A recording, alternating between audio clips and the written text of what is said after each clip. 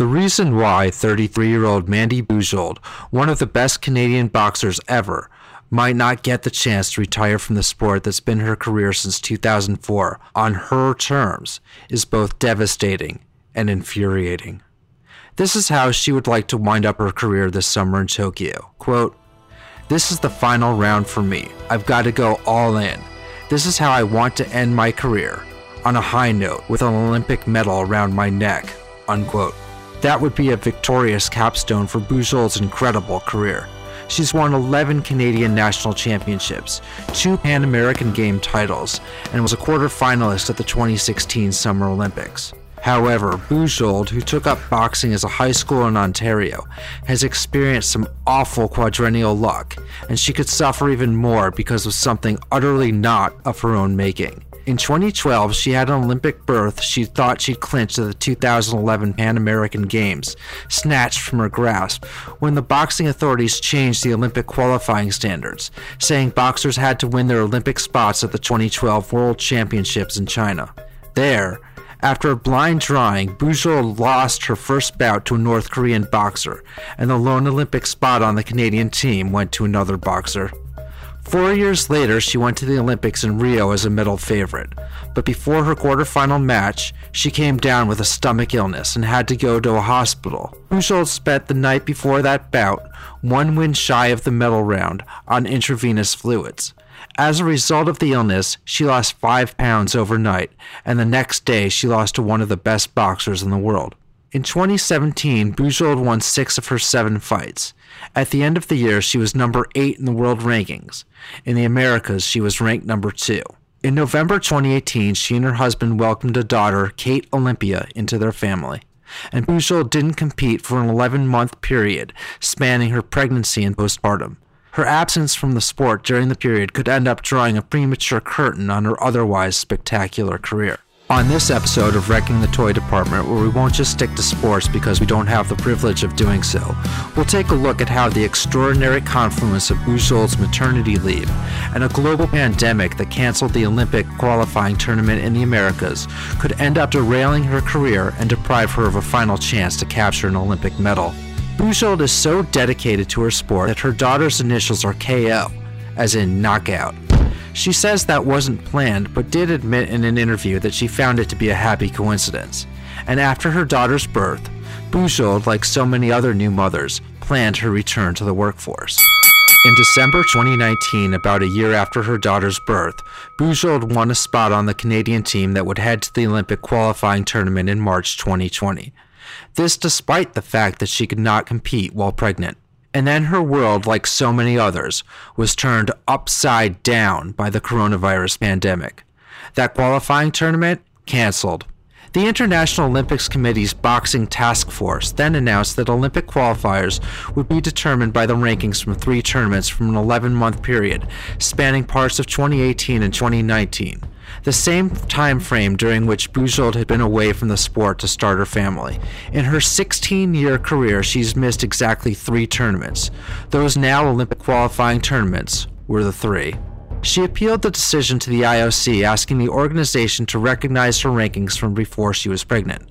Though she felt her circumstances met the IOC's goals of promoting gender equality, her request was denied. She called the decision, which she appealed to the Court of Arbitration for Sport, quote, definitely heartbreaking, unquote, and a violation of her human rights.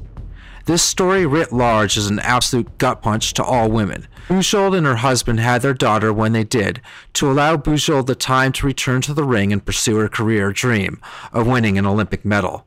Instead, she finds herself penalized for the timing of her pregnancy and possibly without recourse to pursue her athletic career as she had planned. Joining me now to discuss the reverberations of the IOC's decision are Miriam Williams and Tara Elwell Henning, the co-founders of Superkin, a lifestyle brand for ambitious parents that challenges the outdated notions of motherhood.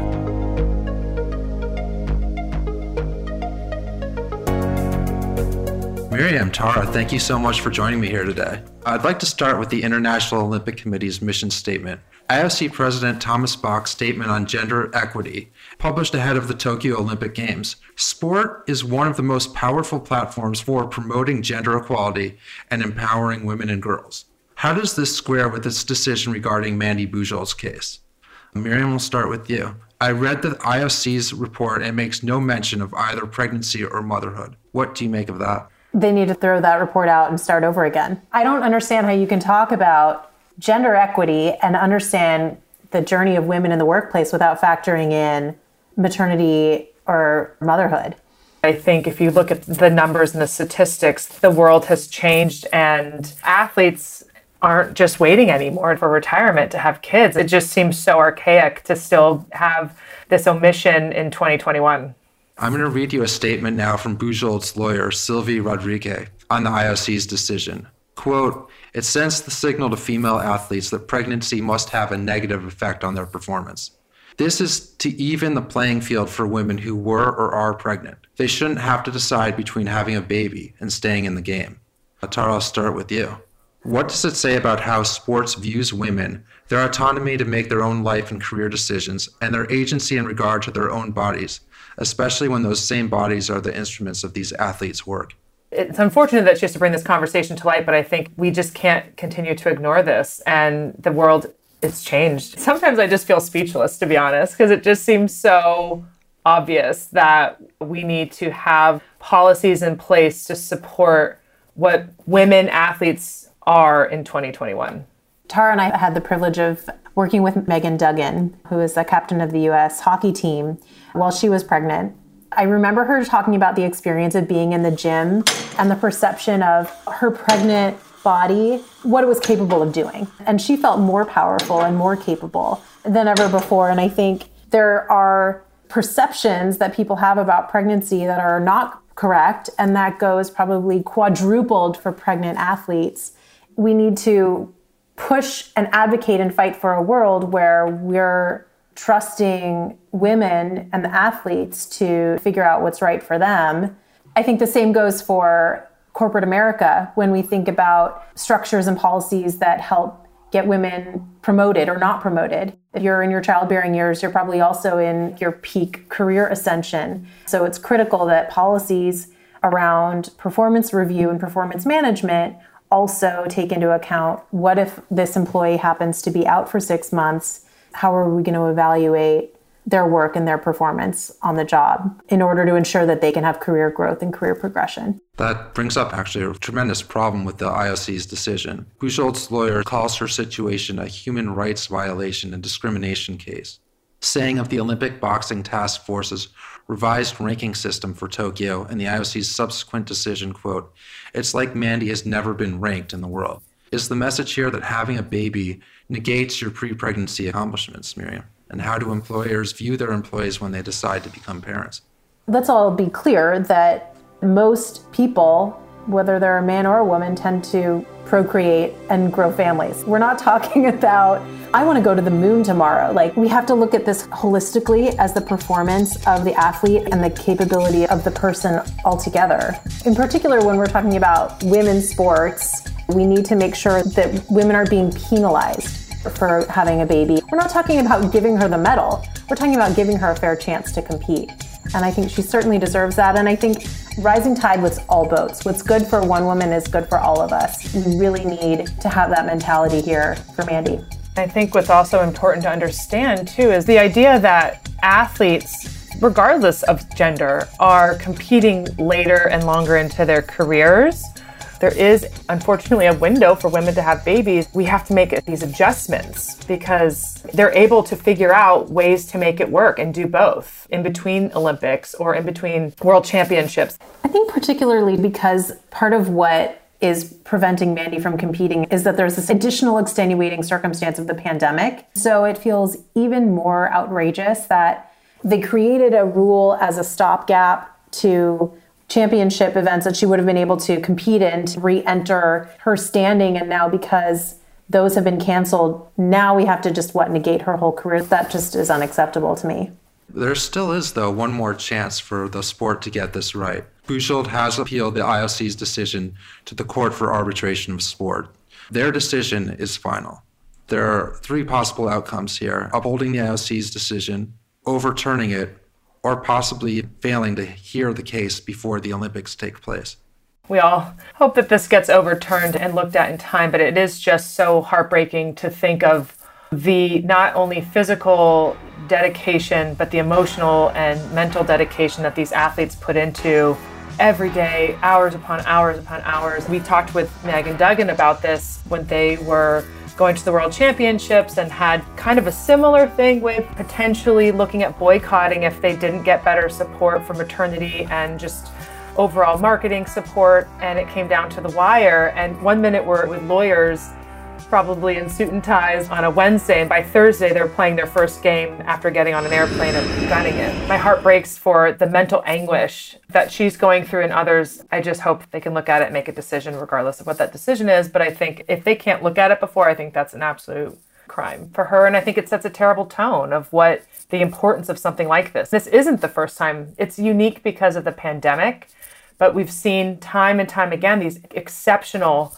world-class athletes that they're having a baby. They're not trying to fly to the moon on a kite. We're talking about basics, It's just another reminder of the importance of representation at every level and making sure that we have gender and racial diversity in positions of power and leadership so that we have real insight into any problem that's going to come up. Because my skeptical view of the world is that if they upheld the IOC's decision, it's because there are few or no women in the room advocating for Mandy. And I also secretly hope maybe all of the boxers just decide to drop their gloves and walk out. Maybe that's the move. The athletes are the ones that everybody wants to watch. So they've got the power at the end of the day. Absolutely. Yeah, we keep seeing these women fight these battles repeatedly. There's been Serena Williams, Megan Duggan, and then more recently, several elite athletes, Alicia Montano, Kara Goucher, and Allison Felix among them, leaving Nike after publicly criticizing the company because it reduced performance pay for pregnant athletes.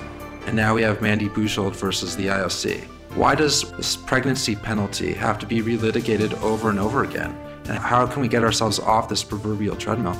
It seems like it has to happen at every sport, at every level, every governing body. I have so much respect for what Alicia and the other female runners have done to call attention to the dynamics around sponsorship. And I think that being vocal and advocating really does create cultural change. But unfortunately, we have to do it again and again and again.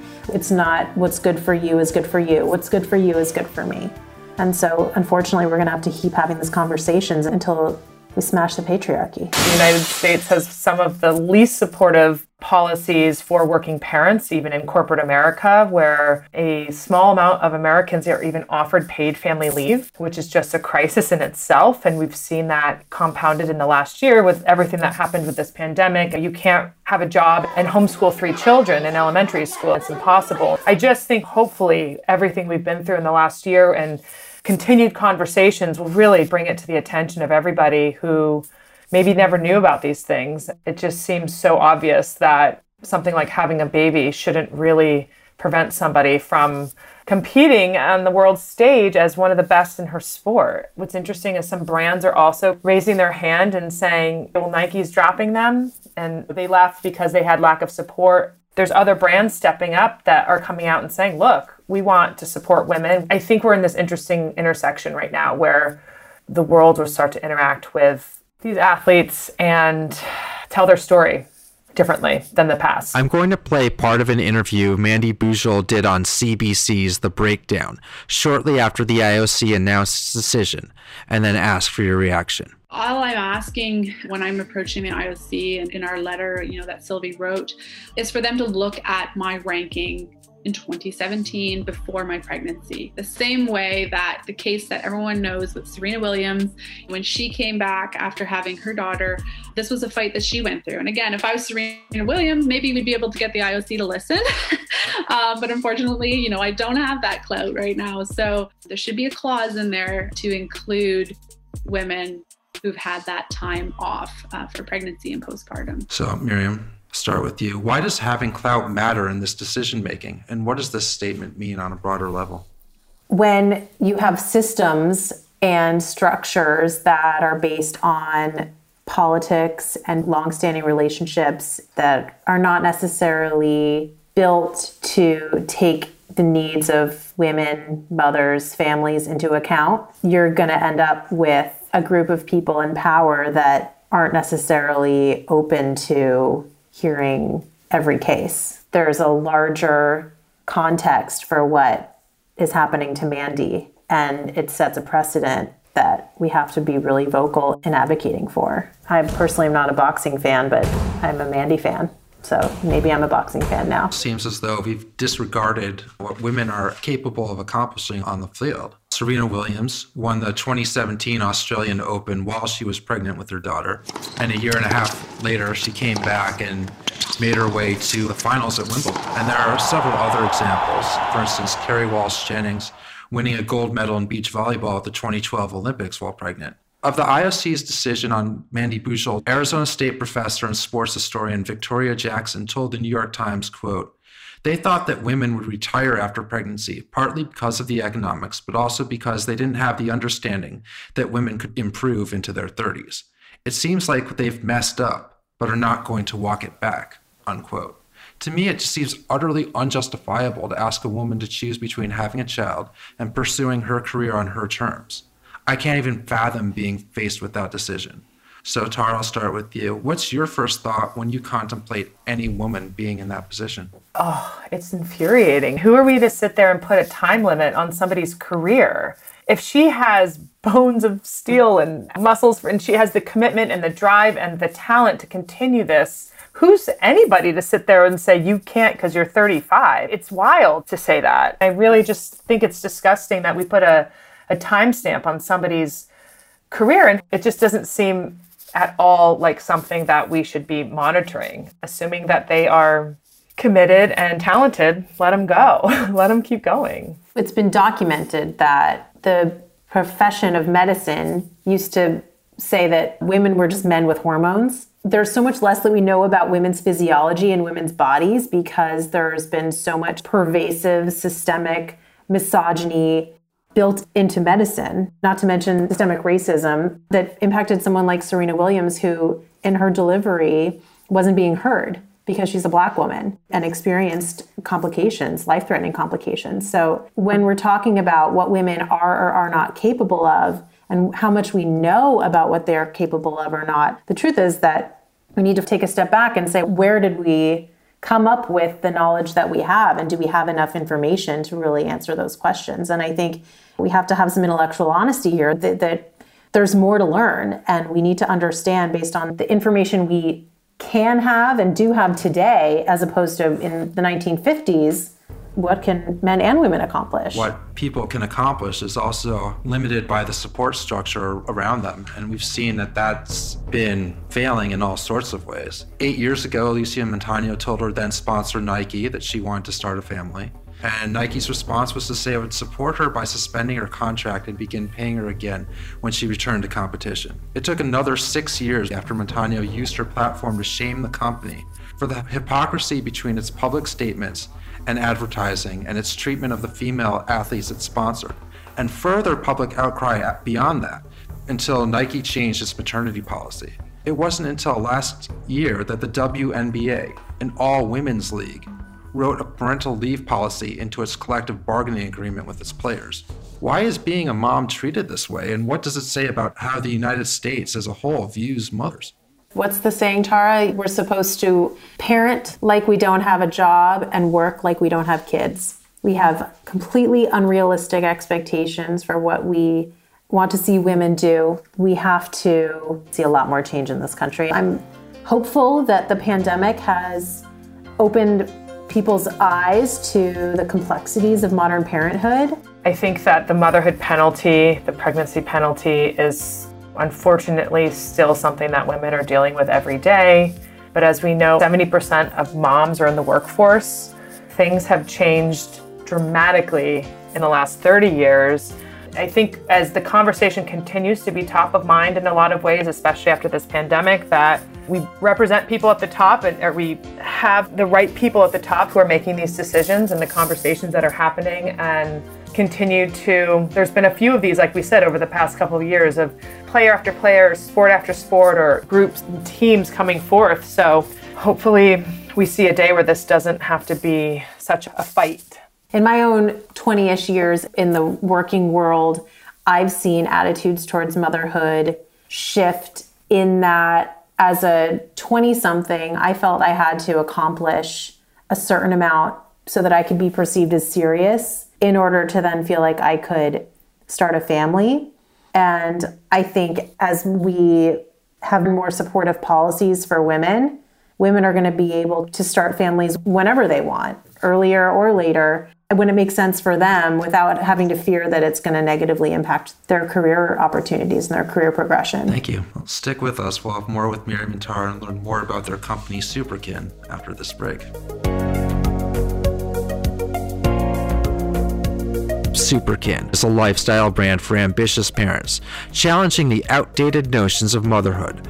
Founded in 2018 by colleagues, friends, and moms, Miriam Williams and Tara Elwell Henning.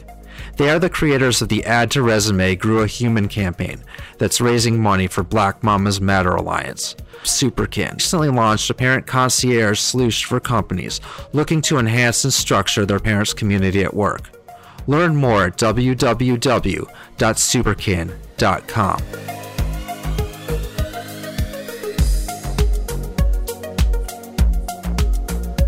Welcome back to my interview with Miriam Williams and Tara Elwell Henning. We're going to move on now to your own professional work.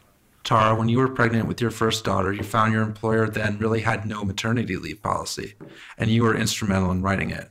How surprised were you that there was no policy, and what was most important to you to implement in the policy?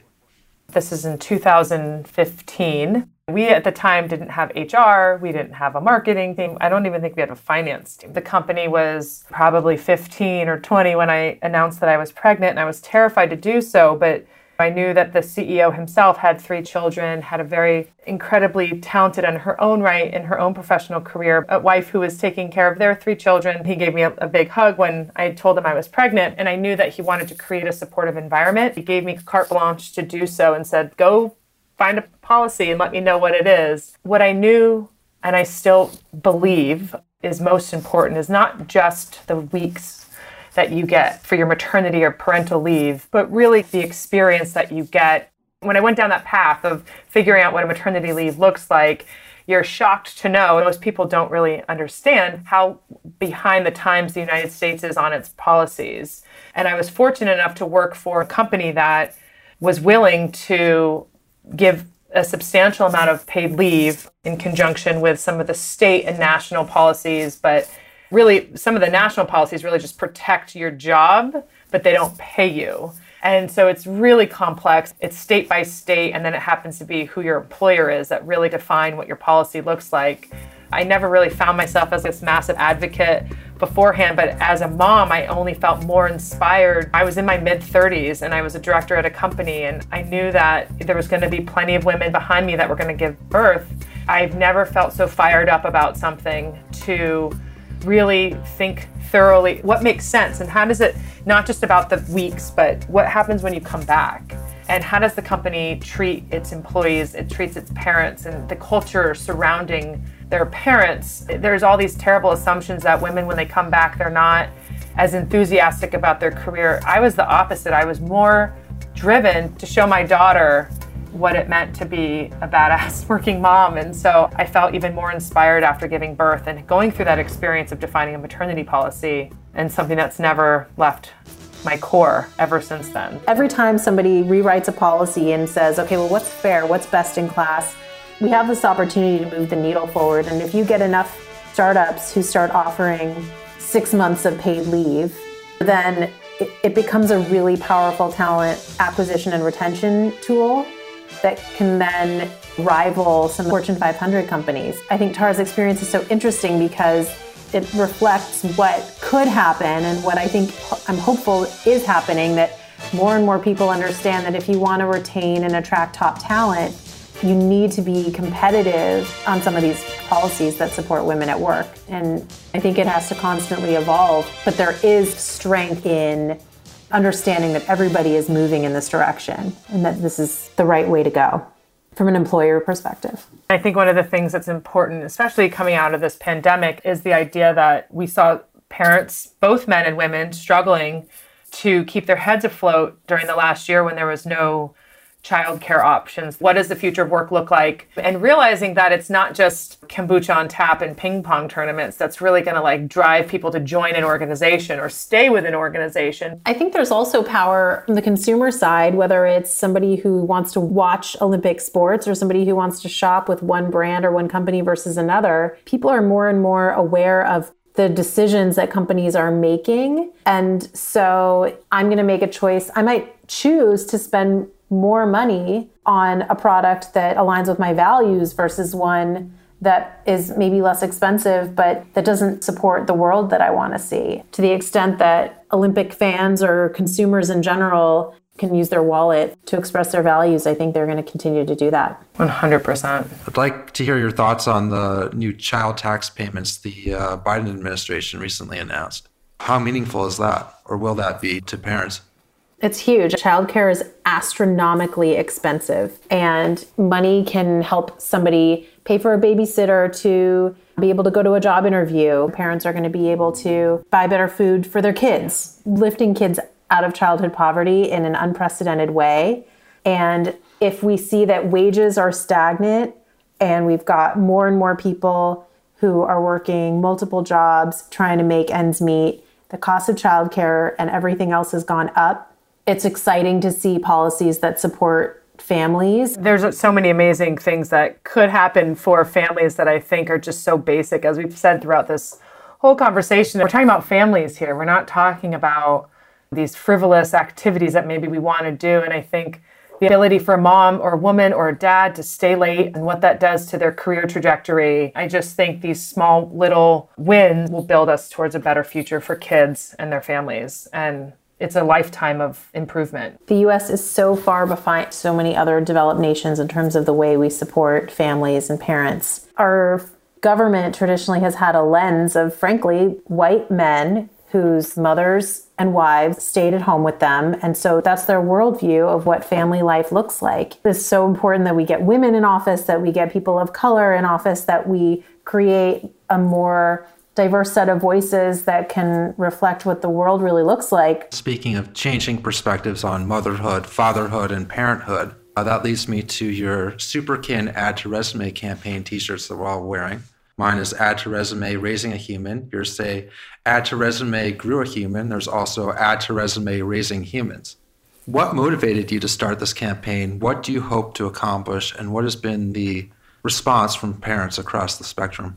This was something that, as we started Superkin, was always deep in our DNA around the concept of modern parenting in the workforce. In the height of the pandemic last year, we always knew we wanted to launch an awareness campaign that also had a charitable component. So $10 of every t-shirt sold is going to Black Mamas Matter Alliance, which is an organization that is bringing awareness towards Black maternal health, and also something that, as we even mentioned, that Serena Williams experienced at her time. There's just such a horrible history in our country of racial injustices for Black women in hospital settings giving birth. It's just really something that we feel passionate about. And it's just been such an incredible experience to launch. We brought on about 30 ambassadors that are everything from CEOs to Olympic athletes to advocates and women leaders to rock the t-shirts, because raising a human and growing a human is worthy of your resume. It is a part of your professional and personal journey.